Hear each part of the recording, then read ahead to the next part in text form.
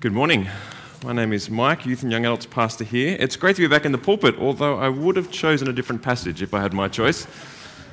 But I guess part of the joy and the challenge of walking through chunks of Scripture as we seek the whole counsel of God is that we need to wrestle with the hard bits as well as the easy bits. And I don't get to choose my hobby horses either. And today we do come to a very challenging text. Let me start, as if this text wasn't chilling enough, with what I think is one of the most chilling accounts of the human condition. Let me introduce you to this guy. His name is Adolf Eichmann. He's a lieutenant colonel was a lieutenant colonel with the Nazi SS, and he was responsible for transporting Jews to the concentration camps. He fled after World War II into Austria and then to Argentina on false papers. But then Mossad caught up with him, the Israeli intelligence, in 1960 and brought him back to Israel for trial.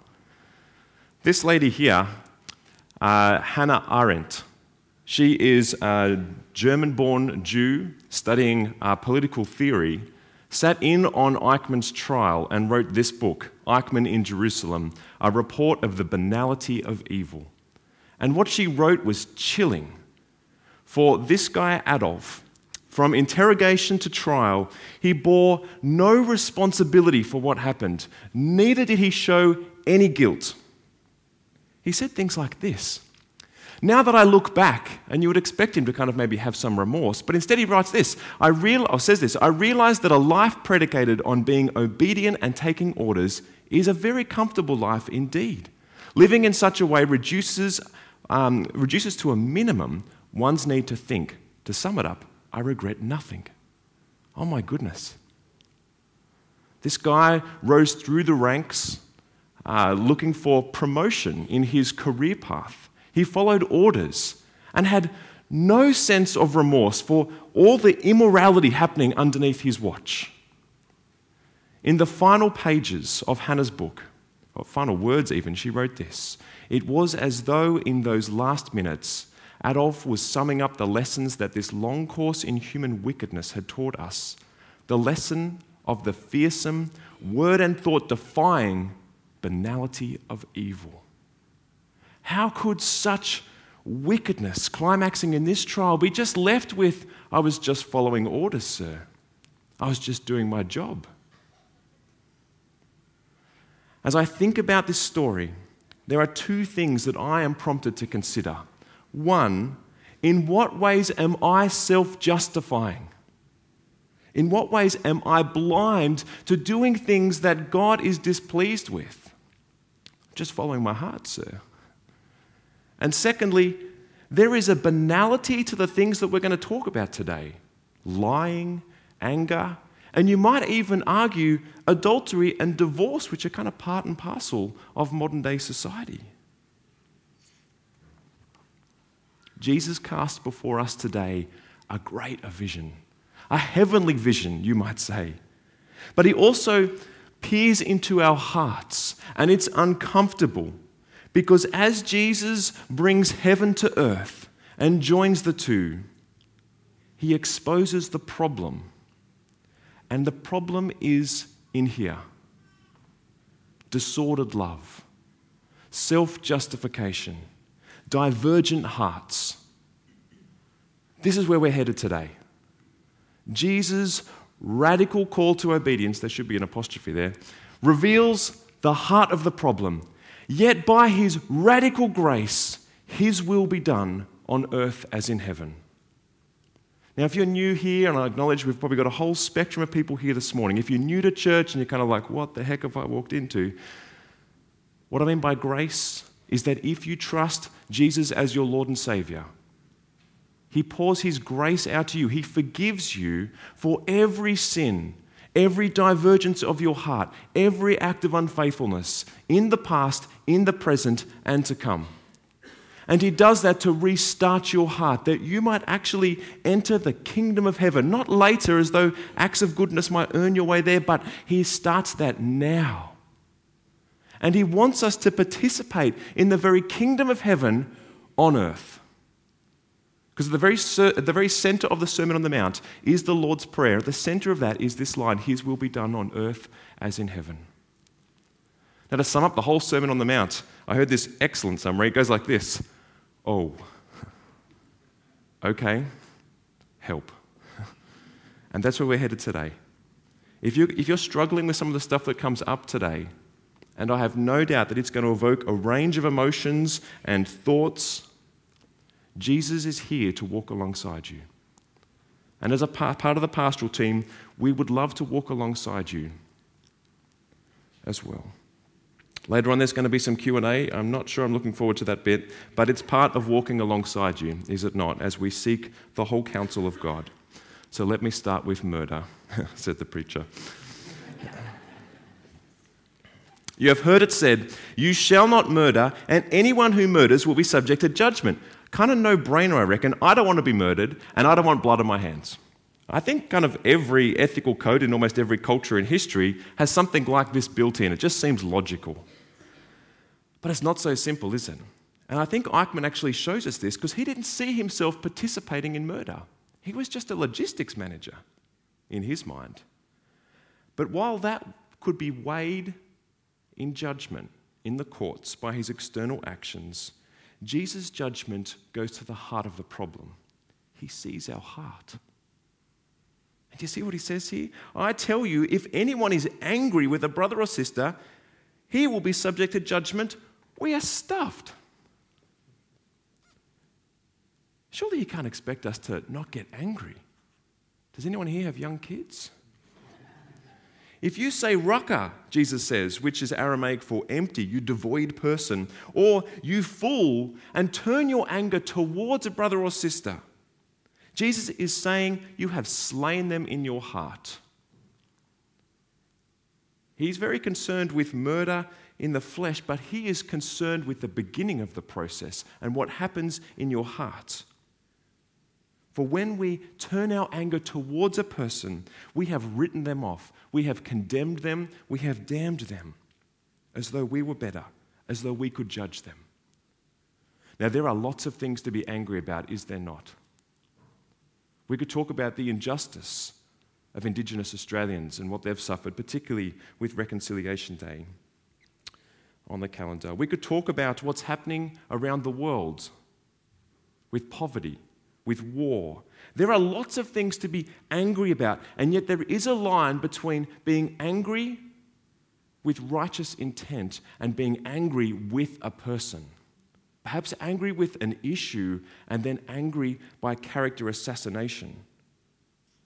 Now, behind that anger, as we're told in high school, maybe even primary school, because anger is not a primary emotion, is fear, sadness, anxiety, jealousy.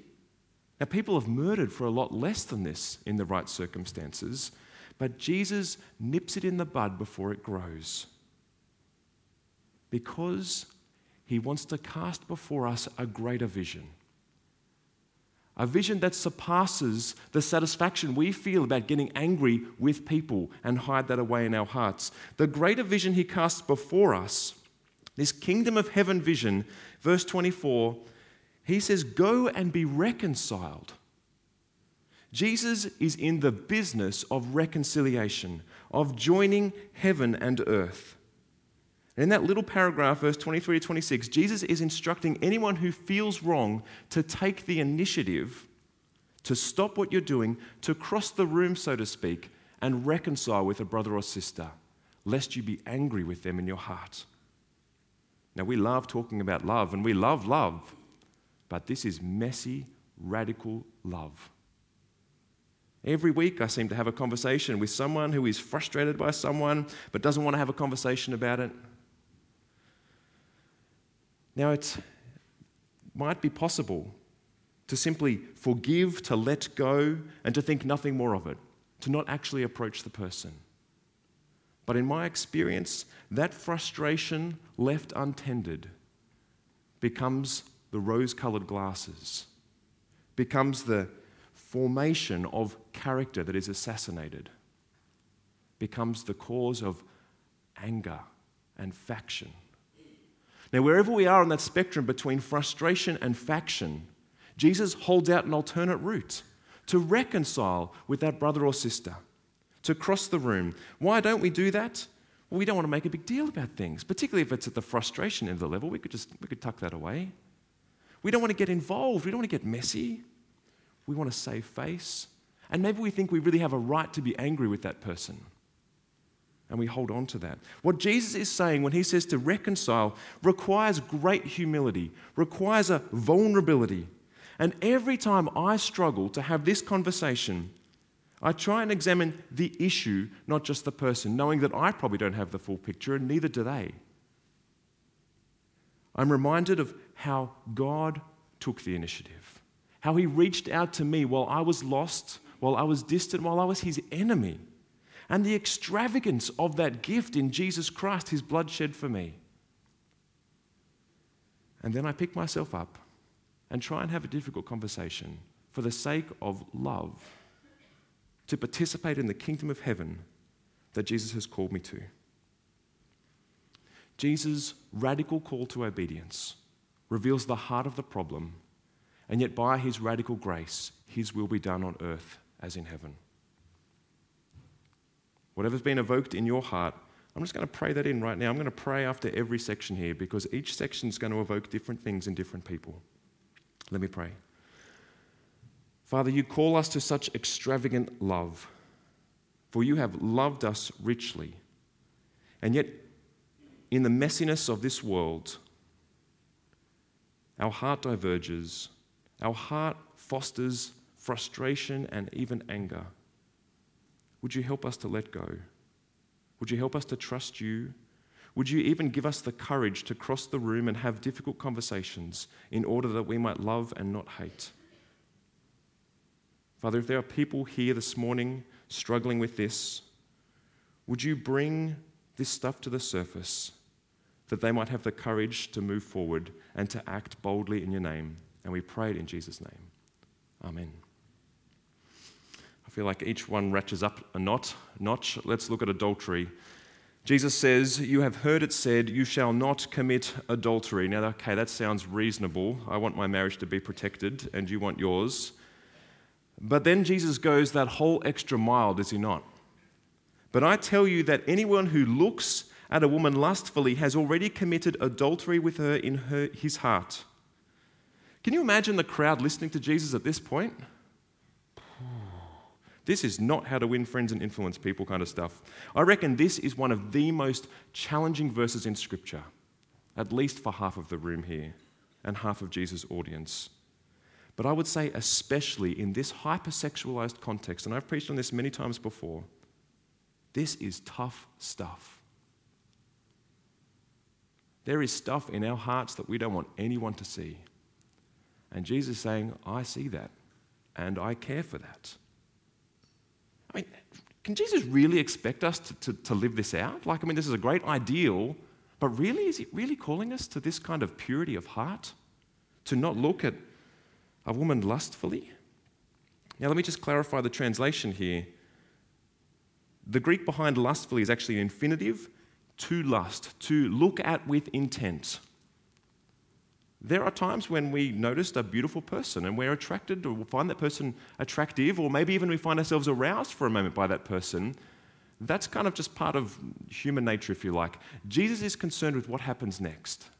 Will you look at that person again with the intent to lust for them? And Jesus says, if you do that, you commit adultery with that person in your heart.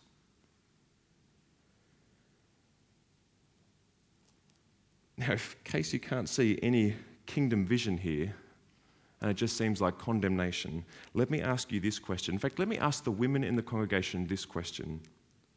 Would you like to live in a world where you don't have searching eyes cast over you?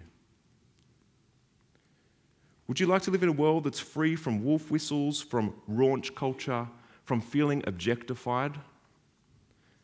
Men, do you want to live in a world free from crippling temptation and being saturated in a tragically empty, pornified culture? Heck yes. I want that world. Jesus wants that world. He's casting a vision for this world, and yet we are stuck with the brokenness of this world in the present, and Jesus is mashing the two, and it hurts that he would call us into such alignment. Some mental health professionals are calling pornography, if we can just zoom in on that issue for a moment, a public health crisis. Just this year, several states in the US have passed resolutions against pornography, raising public awareness, recognizing the dangers. We don't have time to zoom into all of that, but this is the product, the fruit of lustful hearts. Let me just pick on this guy for a moment. Utah Governor Gary Herbert, who said recently this year, pornography thrives in secrecy. Sometimes people suffer in silence. We'll start with open, candid discussion about these dangers and bring it to light to protect our society and particularly our young people. He's casting a vision for a better way. But I feel like Jesus has done that 2,000 years ago. And we're slow to catch up perhaps as our society kind of is rampant. I can't help but think, but the bus shelter advertisements would be considered pornography for our 8:30 viewers, 8:30 congregation members. There is a lot of stuff happening in our world, but Jesus is not here ranting against culture. He's saying, I want your heart. I want you to align your heart with the kingdom that I show you. Oh. So even if we can maybe say, yes, I want that world, how on earth do we get there? Well, look at what he says. He says, gouge out your eye, cut off your hand. Unfortunately, you can find on the internet there are examples of people taking Jesus literally here. It didn't go well. Jesus is not saying gouge out your eye or cut off your hand. Sometimes he's sophisticated enough to use metaphor. What Jesus is saying here, I think, sums up what Job said in the Old Testament. I made a covenant with my eyes not to look lustfully at a young woman. Job found resolve to guard his eyes, to guard his heart, that lest his heart be filled with lustful thoughts that he observes. Jesus is asking us to be resolved, to take action, to not allow ourselves to be just drifting along with the tides of whatever's happening in the current time.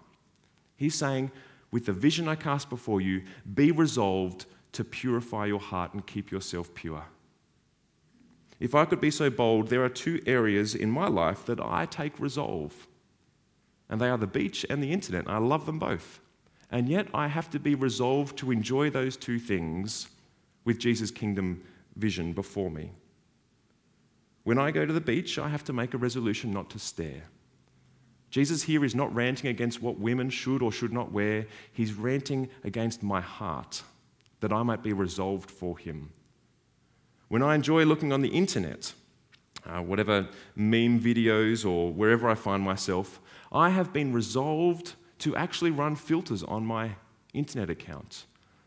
I have worked out to meet up with accountability partners so that if there's anything that's suspicious that I look at on the net, that filter emails a friend to say, actually, Mike's looked at this, is that worth talking about?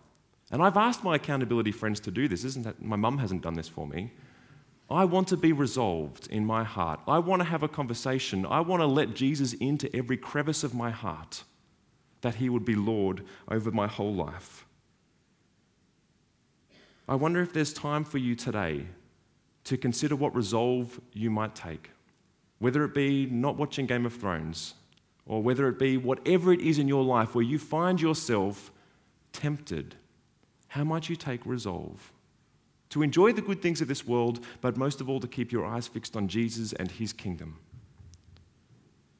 I have no doubt there are people, if we could just go by the statistics here, there will be many people here who are struggling with pornography. And you're probably thinking you're the only one, and you're probably thinking you're not worthy to come to church or worthy before God. I meant what I said when I described grace, that Jesus forgives every sin, past, present, and future. You are still a child of God. Jesus is calling you to a better vision. If you are struggling in this area of temptation, of pornography, Stu will come up a little bit later to talk about some avenues here, but I don't want you to leave this day without talking to someone about that. Now, my hope for you is that everyone here has someone that they walk alongside with, who they can trust enough to actually say, this is an area of struggle here. If you don't have that, that'd be a good thing to find. But the pastoral team is here to walk alongside you, as Jesus walks alongside you, to restart your heart, to cast a better vision, and that you might walk in all the blessedness of the kingdom of heaven despite your struggles. Let me pray. Father, we thank you for Jesus. We thank you for his words that we can trust. Father, would we trust his words more than we trust our own heart's desire for satisfaction? For people here who are struggling, Father, would you bless them? Would you remind them of your presence and your love that conquers all? And would you give them the courage to take up the tough fight against whatever temptation they struggle with? And would you help us to be a church that demonstrates your love, to walk alongside people, to disciple them, that we all might know Jesus more and more and his vision and call and obedience for our life. This we pray in Jesus' name. Amen. Whew. Okay, divorce. In this sermon of tough topics, I think this was probably the hardest one for me, and I say that because I know there are people in this church who are divorced, are remarried. I am married, coming up to 15 years. My parents are still married. My wife's parents are still married. And so how dare I speak on this topic, knowing that this is a very difficult and touchy topic. So what I'm going to do is I'm just going to try and speak to what Jesus does say, and there's going to be 1,000 questions that some of you might have. The place for answering those questions will be personally with the pastoral team, and I'll probably even avoid answering personal questions over Q&A. But Jesus seems to be pretty clear. He is for marriage. He really is. And yet, even in the simplicity of his for marriage, he opens up the complexity, acknowledging the brokenness of this world and that marriages can be broken. I think everyone agrees that divorce is a bad thing. And yet, there are terrible things that happen. And Jesus opens up an exception. It has been said, anyone who divorces his wife must give her a certificate of divorce.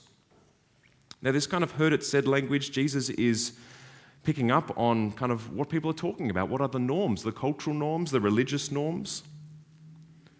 In the Old Testament, in Deuteronomy 24 particularly, but in other places, God speaks of divorce, talking about even a certificate of divorce. And that's what people are picking up on. Later on in Matthew's Gospel, in chapter 19, I think I have it on the slide here. Nope, I don't. Some Pharisees come to Jesus and they say to him, "Is it lawful for a man to divorce his wife for any and every reason?" Picking up on some of the Old Testament language and then kind of acknowledging the laws that were kind of built around that. Now, I want to look at particularly what's happening here and how those norms had found their way in before Jesus and how Jesus speaks to those.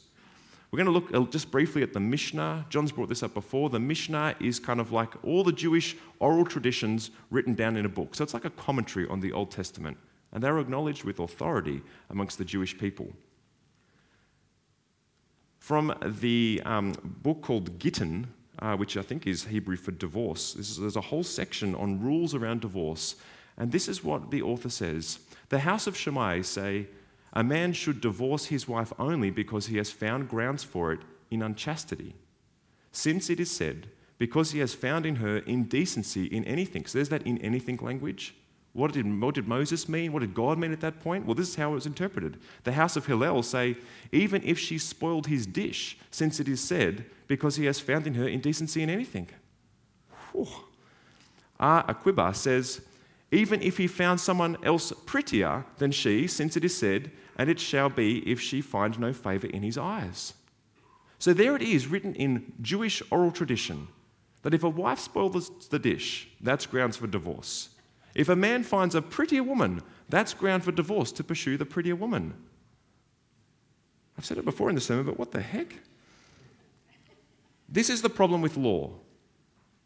Because with law, it gets weird. We love loopholes, we love pushing the boundaries. And Jesus is saying, when he said, "You have heard it said," and he's correcting the vision, going to the heart of what the law was trying to say and addressing the heart of the problem in here. Here's Matthew 19. This is Jesus' further response, further on in the gospel. "Haven't you read," he said, That at the beginning, the Creator made them male and female and said, "For this reason a man will leave his father and mother and be united to his wife, and the two will become one flesh. So they are no longer two, but one flesh. Therefore, what God has joined together, let no one separate." Jesus really is for marriage. He is saying those petty reasons do not come up against the covenant promises made when two people come together and promise through thick and thin that they will practice the love of God in their marriage. And yet, Jesus still holds out an exception. But I tell you that anyone who divorces his wife except for sexual immorality makes her the victim of adultery. As you read through what Jesus has to say, as you read through what Paul has to say in the New Testament, particularly 1 Corinthians, there seems to me two exceptions that can actually break a marriage, break the covenant bond between two people, and that is adultery by abandoning the one flesh relationship in marriage in favor for another sexual union, or two, abandonment of that covenant through actively working against the promises that's been made, whether that includes violence, desertion. Now, when we kind of start drilling down into this stuff, it does evoke a bunch of questions. But let me just rise above those questions for a moment to take us back to God, because God found himself in the same position. In the Old Testament, he made a covenant promise to his people. In fact, it's likened to marriage many times. The prophet Hosea in the Old Testament, this is what he writes. "The Lord said to me, go show your love to your wife again, though she is loved by another man and is an adulteress. Love her as the Lord loves the Israelites, though they turn to other gods." Hosea's marriage is this prophetic drama, acting out the relationship between God and Israel. And God is saying to Hosea, sure, I guess technically there might be grounds for divorce, but love her still. Love her extravagantly like I have loved Israel, and remained faithful beyond my rights. Now, whatever questions you have, whatever circumstance you find yourself in, know that God's love is greater than ours. What has happened in your past, whatever's down the barrel that you're looking through at the moment, God's love is greater. Let us keep holding on to him as he renews the covenant in Jesus, as his blood is shed for us. Now, as I think just pastorally about kind of how we help each other in our marriages, I think Apostle Paul writes it best when he says, "But those who marry will face many troubles in this life, and I want to spare you from this." Marriage is difficult. Perhaps if we acknowledge our brokenness and the difficulty of marriage, yes, there's plenty of joys as well. We might actually be more real with each other, with ourselves, with our close friends, with those who disciple us.